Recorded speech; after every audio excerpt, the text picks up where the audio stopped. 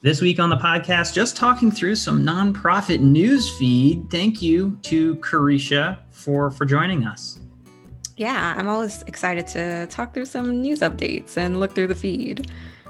So anyway, let's jump right into it. The nonprofitnewsfeed.com. We aggregate a bunch of nonprofit news in the sector because it's easy to miss what's going on in a industry we love so much. And we use it as a way to keep our team updated.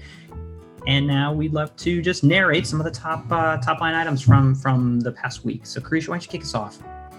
Yeah, so February marks the beginning of Black History Month, which is really exciting, especially thinking about Black organizations and kind of where giving happens, right? So we all know that giving has gone up a little bit in the past year, especially if we look at numbers from Giving Tuesday and those kind of trends. But what we're seeing is there's a gap in between organizations or fundraising for Black organizations. So we can see that of all fundraising for 2020, only about 4% total combined went to POC organizations. So that means Black, Latinx, Indigenous organizations, and a pretty big gap, I believe about 2 million to Black organizations specifically, which I think is about 1%. So really interesting news as we think about which organizations are getting the money and which communities are being served.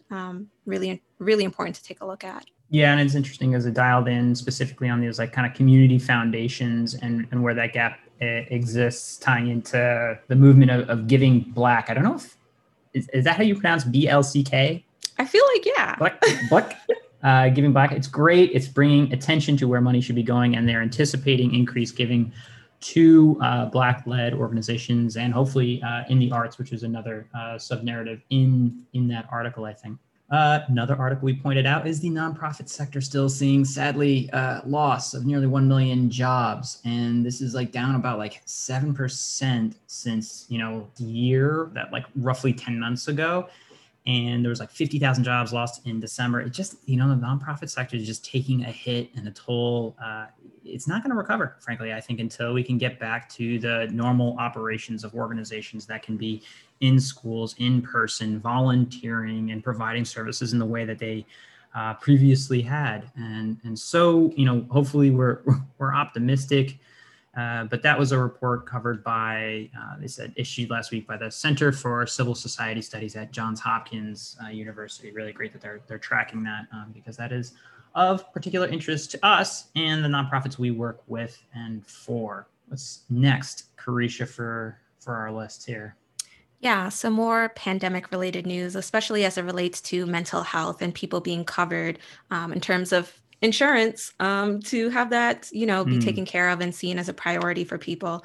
It's to no surprise the kind of mental health attributions that the pandemic has had for people, from losing loved ones to losing their jobs and just kind of being indoors all of the time. Lots of trends as it relates to that. And so we're finding that there's a lot of gaps in terms of mental health coverage, people not being able to get the support that they need in both the US and Canada. So keeping an eye on that, and also important for mental health organizations, helplines and hotlines who are trying to help people who may not have the coverage to get some more of that medical support. And it's time to feed the whales with a quick ad about Whole Whale University. This is our best online content packaged in courses. We're talking SEO, content marketing, Google Ad Grants, cybersecurity, and tons of webinars and other templates for you to use. You can buy them individually or as an annual subscription. We really put our best work in here. And if you're interested in the topics in this podcast that we tend to cover, we go a mile deep with these courses. That's wholewhale.com/university.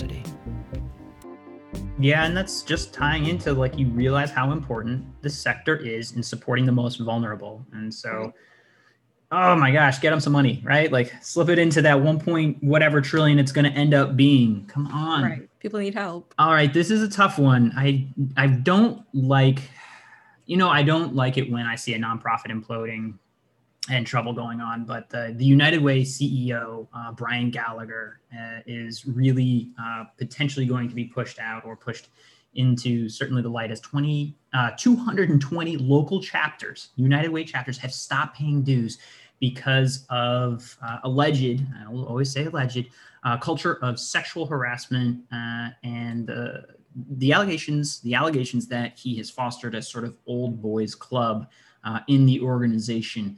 Now, the organization was sort of already a little bit in trouble with a slightly older model, and they've announced sort of layoffs and cuts. So, they're going through a rough shakeup at a very rough time, and hopefully, the best of the work that they do in support survives, but the changes that need to get made.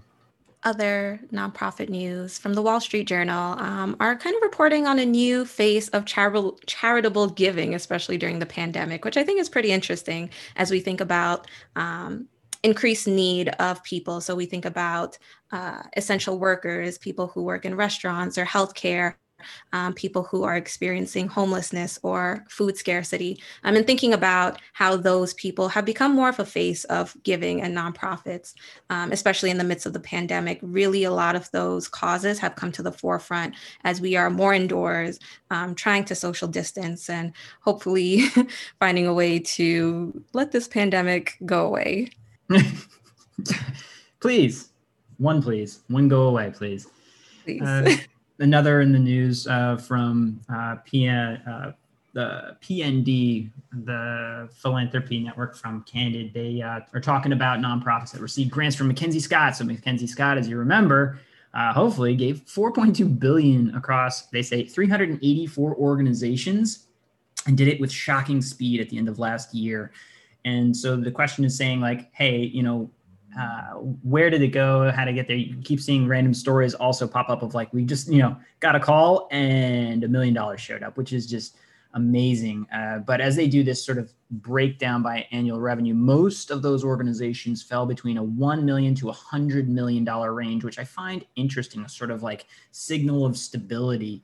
An interesting point here is that like 75% of, I believe the last time I checked this around there, of registered nonprofits are actually under that sort of $1 million range. So there's like, a little bit more rare of those that are up and among there. So they were, they're big ones that received a decent amount of monies. You saw the YWCA, Feeding America, and a number of others. And this kind of also dovetailed into stories that we saw about women as leaders in philanthropy, and just sort of noting, this is like the New York Times noting how actually it's like, the surprise, the male billionaires that get the credit for amazing, massive gifts. And there's like a rising sort of tide, and they call out, obviously Mackenzie Scott, but also some others as well in terms of that movement, which is awesome. And some more feel-good stories. I'm sure everybody has seen the Bernie memes, whether you're on Facebook or Twitter or Instagram or whatever it is. It has really impressed me how quickly people move on this meme and how quickly they're able to create Bernie into these outstanding situations. But what Bernie Sanders did is he saw how popular the meme is and printed it on some shirts, sold it to people in that kind of very quick fashion, especially thinking about the lifespan of memes. And he was able to use that money to raise money for Vermont charities. So really exciting news in terms of using the internet for good. But he raised $1.8 million and sold it from his website. He's like, hey, here you go. And it was like a gift from a woman who like knitted these mittens for him, being the character he is. But like, he never lets a good meme go to waste. I think it's a good lesson for everyone, where if you're doing authentic work, that's step one, but then finding that story can really open that up. Obviously it helps that he's got a massive, massive platform. I think those are the biggest stories there. The nonprofit news feed.com. You can find it. It's free. We create these stories that you get on that newsletter every Monday, unless there's a holiday. It goes out. Carisha, thank you so much. Yeah, thanks for having me, George. Always a pleasure to be on the pod. Oh my. This has been Using the Whole Whale podcast. If you want to keep learning more about these topics and others, head on over to wholewhale.com/university to keep learning with us. Thanks as always to GregThomasMusic.org for his tunes that underwrite our tracks. They're fantastic. Hope you're doing well, Greg. And just a reminder, subscribes really help us on any platform that you listen to us on. Please give a thought to click and subscribe, and maybe even a comment, because we like hearing from you.